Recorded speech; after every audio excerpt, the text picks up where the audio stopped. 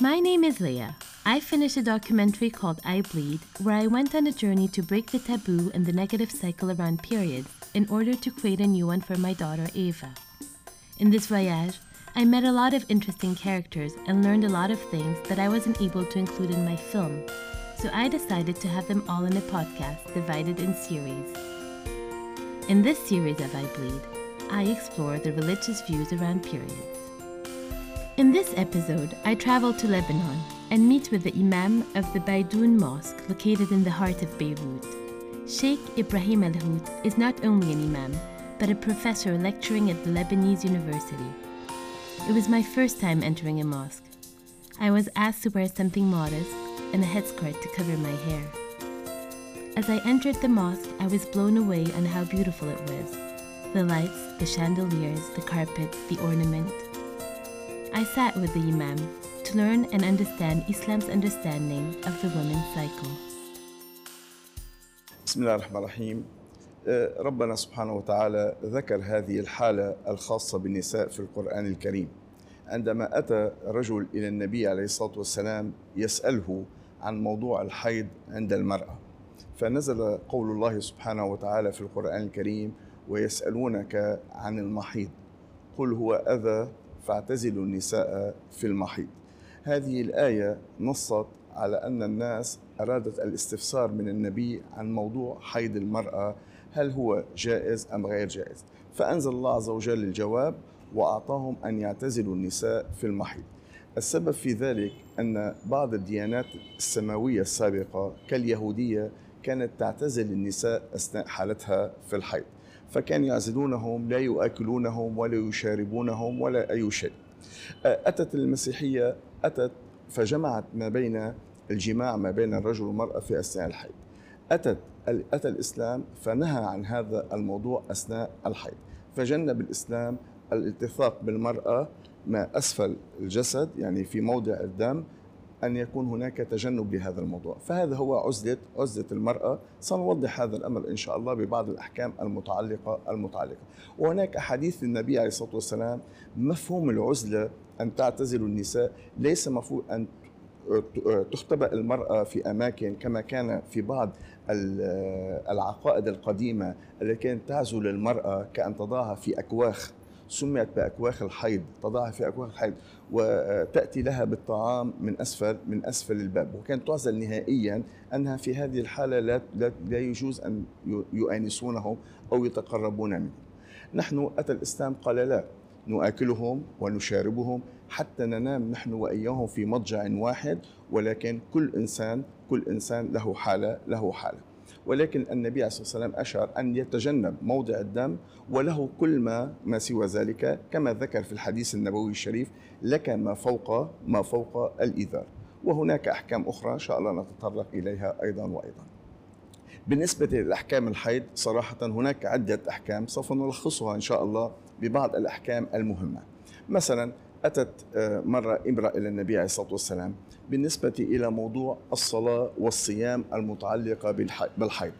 أتى النبي عليه الصلاة والسلام فقال لها: دعك عنك الصلاة والصيام، وأشار أن للمرأة أن تقضي من بعد ما تنتهي من تلك حالة الحيض أن تقضي الصيام ولا تقضي الصلاة.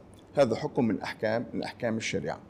أتت مرة السيدة عائشة رضوان الله عليها زوجة النبي عليه الصلاة والسلام، كانوا في موسم من مواسم الحج، تأتي إلى النبي عليه الصلاة والسلام، فالنبي شاهدها وهي تبكي، سألها ما بالك؟ فقالت: يا رسول الله أنني حط الآن وهناك مناسك تأدية للحج. فالنبي عليه الصلاة والسلام قال: لا، افعلي كل ما يفعله الحاج إلا الطواف بالبيت، يعني هذا ركن، ولا الصلاة، لا صلاة ولا طواف. فأقام عليها النبي عليه الصلاة والسلام أن تقوم بكامل الشعائر الدينية دون الطواف ودون الصلاة. هذا أمر. إضافة إلى ذلك، المرأة كلنا يعلم أن حالة الحيض عند المرأة تكون في حالة من التوتر وحالة من العصبية وإلى ما هنالك. أتى الإسلام أن يهدئ من روعة، أسقط عنها الصلاة، أسقط عنها التكاليف، لأن هذا الأمر تعطي بالمرأة مشقة، يلزمها مشقة لأداء الصلاة أو للصيام. فأتى الإسلام أراح المرأة في بعض الأيام. وكلنا يعرف الحكم الشرعي بالنسبة إلى الحيض هو أقله يوم وليلة أوسطه 6 أو 7 أيام، وأكثره 15 يوما. هذا إجماع العلماء الشافعي والحنفي والإمام، فجمعوا هذا الرأي بإجماع العلماء. ما أود أن أشير له أيضا بالنسبة لهذه الأمر، أنه هل المرأة تعزل نهائيا كما ذكرنا، تعزل نهائيا؟ قال الإسلام لا أبدا. النبي عليه الصلاة والسلام كان هو والسيدة عائشة رضوان الله عليها يشربون من إناء واحد. كانت السيدة عائشة وهي حائض كما ورد في الحديث تشرب من إناء ثم تعطيه إلى النبي صلى الله عليه وسلم، فيشرب النبي من نفس الإناء في نفس الموضع، فمه على فم السيدة عائشة رضوان الله عليها. فهذا إشارة أن المرأة في هذا الحال لا تنجس أبدا كما هو مفهوم الناس، هي نجاسة موضعية خاصة، إنما بشكل عام للمرأة لا تنجس نهائيا. إضافة إلى أمر مهم، أن المرأة في حالة الحيض يقول أنه يجوز لها أن تقرأ القرآن من محفوظاتها، تعرف قراءة القرآن من محفوظاتها، أن تراجع ببعض كتب التفاسير، أن تراجع اليوم أيضا بالمحمول، يعني بالتليفون المحمول أن تراجع فيه، فلا شيء عليها مطلقا. هذا أعطاء حرية أيضا بالنسبة للمرأة في هذا الموضوع. حتى قيل أن النبي عليه الصلاة والسلام يوم من الأيام أشار، كان في بيته ملاصق للمسجد عليه الصلاة والسلام، أراد من السيدة عائشة أن تناوله قطعة من قماش موجودة في داخل المسجد، فقالت له: يا رسول الله إني حائض. قال: حيضتك ليست بيدك. فأشار لها أن تذهب وتأتي، فمرت بالمسجد وأتت منه. فأخذ العلماء جواز الدخول أو المرور بالمسجد في هذا الموضوع للاضطرار. هذه الأمور الأحكام المتعلقة بالمرأة. ونذكر أمر هو الخط العريض بالنسبة إلى المرأة. النبي عليه الصلاة والسلام قال: سبحان الله أن المؤمن لا ينجس، يعني ما في شيء نجاسة كنجاسة معنوية، يعني بمعنى آخر نضع اليد في اليد فلا إشكال في هذا الموضوع، لا تنتقل هذه النجاسة من مكان إلى مكان، بالعكس هو موضع للمرأة في تركيبتها الفيزيولوجية تمر في هذه المرحلة. وهذه سبحان الله أيضا راحة للمرأة، كما سنذكر، راحة للمرأة بكثير من الأمور، سيتتعب في هذا الأمر، ولكن راحة حتى جسديا لها، لا تصاب كما يعرف علميا بالجلطات وإلى ما، فالجسد كله يتنقى بتوفيق الله عز وجل من وراء هذه الحالة. والإسلام نظم للمرأة بعض القواعد الشرعية في هذا الموضوع، وسبحان الله ترى المرأة متقبلة للأمر، والإسلام لم يعزل المرأة نهائيا، يأكل معها، يؤكلها، يشاربها.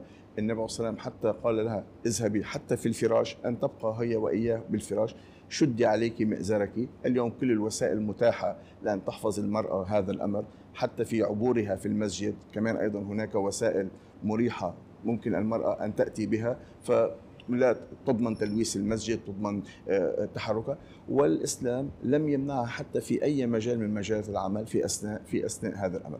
دليل الإسلام كان متقدما في هذا الموضوع بتوفيق الله. هذا جزء من الأحكام المتعلقة. نرى أن الإسلام منفتح كثير في هذا الأمر، والمرأة كرمت في الإسلام ولم تعزل نهائيا، حتى في أثناء حالة الطمس التي هي موجودة فيها، بالعكس كرمت وعززت وجورت مع النبي صلى الله عليه وسلم، حتى مع الصحابة، مع التابعين، ولم يقال هناك أنها ناقصة بمرحلة أو إلى ما هنالك أبدا.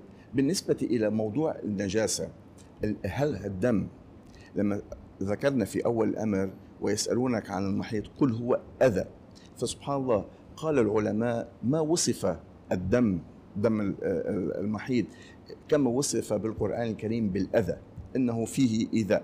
شو الإيذاء؟ نحن نعلم أن دم الحيض هو دم سائل ميل إلى السواد، عليه قليل من الحمرة، وسبحان الله فيه شيء من الضرر أو من الأذية أو من النجاسة اللي هي صعبة إذا حولت إلى أمر آخر. بمعنى أنا قرأت بعض التقارير أن هناك بعض العلماء أراد أن يرى مدى صعوبة هذه المادة، هل فيها أذى؟ أخذوا منها عينات وأجروها على بعض الاختبارات على بعض الحيوانات، قيل أن الحيوانات ماتت، حيوانات صغيرة قيل أنها ماتت، دليل أنه فيه أذى. وقيل أيضا رائحته فأجروه قالوا أنه أصعب بمعنى أشد ضررا من الزرنيخ، من اليود الأشياء المسببة إلى الموت المباشر، فقالوا عنه أذى. سبحان الله، أتى الإسلام لينقي هذا الأمر، أنه جعله هذا المكان، هذا الأمر جعله في بموضع النجاسة. المرأة، الرجل بالنسبة للمرأة له كل شيء بالمرأة حتى في حالة الحيض، سوى أن يتجنب هذا الموضع كما ذكرنا، وله ما فوق الإزار بكامل جسد المرأة. هذا الأمر سبحان الله أتى الطب الحديث اليوم يوافق الإسلام بموضوع الأذى. كم من الإسلام سبق العلم الحديث ب 1400 سنة عندما قال أنه هو أذى فتجتنبوا النساء في المحيض. وثبت اليوم علميا أن حالة الجماع في أثناء المحيض يؤدي إلى ضرر، يؤدي إلى تشويه للجنين، لأن سبحان الله فيزيولوجية المرأة في ذاك الوقت غير مركبة حقيقة. أتى الإسلام قال عندما تنتهي من هذا الموضوع تغتسلي، ثم يكون حقك أنت والرجل في اللقاء. فموضوع النجاسة هي نجاسة كما ذكرنا، هي نجاسة حكمية في موقع، ولكن سبحان الله وتثير هذه النجاسة أيضا حول الرحم، يعني حول المهبل وإلى هناك، فهذه النجاسة موجودة. فأتى الإسلام تجنيب المرأة في هذا الموضوع. فالنجاسة أمر مهم بهذا الموضوع، وهو الموضوع الطبي الذي سبقه الإسلام بالقرآن الكريم، اللي هو كما يعرف الجميع أنه القرآن الكريم ليس متعلق فقط بصلاة وصيام، متعلق أيضا بأحكام صحية وعلمية وحياتية وإلى. هذه إحدى الأمور. لاحظ أن أمر يمكن البعض أنه يتجنبه الإسلام، ولكنه موجود، أنه فيه نجاسة. هذا الأمر الذي نحن نضوي عليه. لم أرى أن هناك عادات أو تقاليد أن هناك احتفال بالفتاة عندما تبلغ السن، ولكن في بعض البلدان الأفريقية يحتفلون بهذا. إنما في الإسلام إذا بلغت الفتاة مرحلة فانتقلت من حالة إلى حالة، أتى الإسلام يقول للنبي عليه الصلاة والسلام عندما سئلت من قبل أحد السيدات أنه يا رسول الله إذا بلغت المرأة المحيض، يعني وصلت إلى أدت إلى سن البلوغ، فسن البلوغ عندنا في الإسلام ينص على بعض الأمور، منها حجاب المرأة أو حجاب الفتاة قبل أن تصبح. حجاب الفتاة أنه الشاب عندما يبلغ يطالب بالصلاة والصيام وإلى ما، كمان أيضا الفتاة بأثناء البلوغ كمان تطالب بالصلاة والصيام والحجاب وإلى ما. طبعا نمهد لها قبلا، ولكن عندما يبلغ هذا الأمر النبي شرط أن من هذا الوقت يبتدئ سؤال الإنسان، لأنه هذا المرحلة أصبحت مرحلة نضوج بالنسبة للإنسان، أصبحت مرحلة وعي، انتقلوا من مرحلة إلى مرحلة أخرى. فأتى الإسلام ينظم هذا الأمر بسن البلوغ. وسن البلوغ عندنا سن مهم جدا، وتعرفوا رتب الإسلام على هذا الأمر. بالنسبة للشباب التربية للولد بعمر 7، والحث عليه للصلاة بسن 10.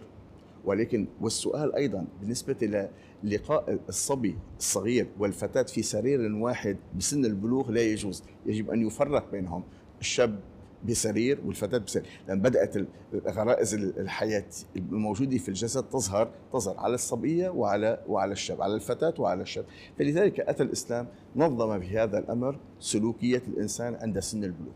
ونحن يعتبر سن البلوغ في الإسلام هو مفترق ما بين الطفولة والصغر وما بين الجد والاجتهاد وإلى هناك. وسوف يسأل الإنسان ونتكلم مع الإنسان في سن البلوغ غير ما نتكلم معه في سن قبل البلوغ، وهذا سن يؤاخذ عليه الإنسان ويحاسب عليه.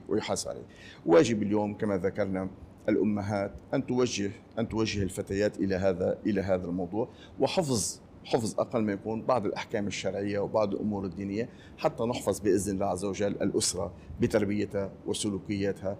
وسبحان الله مرحلة البلوغ يعني مرحلة وصول الفتاة إلى مرحلة الحيض، فهذا الأمر يعتبر مفصل مهم في تاريخ الفتاة. فهذا سبحان الله يدون للإنسان سؤاله وحسابه. نحن نعلم أن سن البلوغ أكثره بما يقارب تقريبا في المعدلات تفرق ما بين بلد وآخر بعمر 9 سنوات قمرية. عند البعض البلدان تبدأ النضوج، يعني بدأت مرحلة الحيض عند الفتاة. طبعا تختلف بين بلاد وبلاد. البلاد الحارة الفتاة تبلغ باكرا، هذه معروفة. إنما البلاد الباردة طول الإنسان قليل بالنسبة إلى هذا. ولكن عندنا عند البلوغ نأتي بالحساب، وهذا ما نص إليه الشرع بإذن الله عز وجل. I hope that you enjoyed this episode. Don't forget to tune in next week to listen to another interview with another expert. If you are a menstruator and would like to share your first period story with us, or if you want to check out other first period stories, the trailer of my personal documentary, and a cool period art project I'm working on, please visit my website on ibleed.com. That's i-bleed.com. Thanks for listening.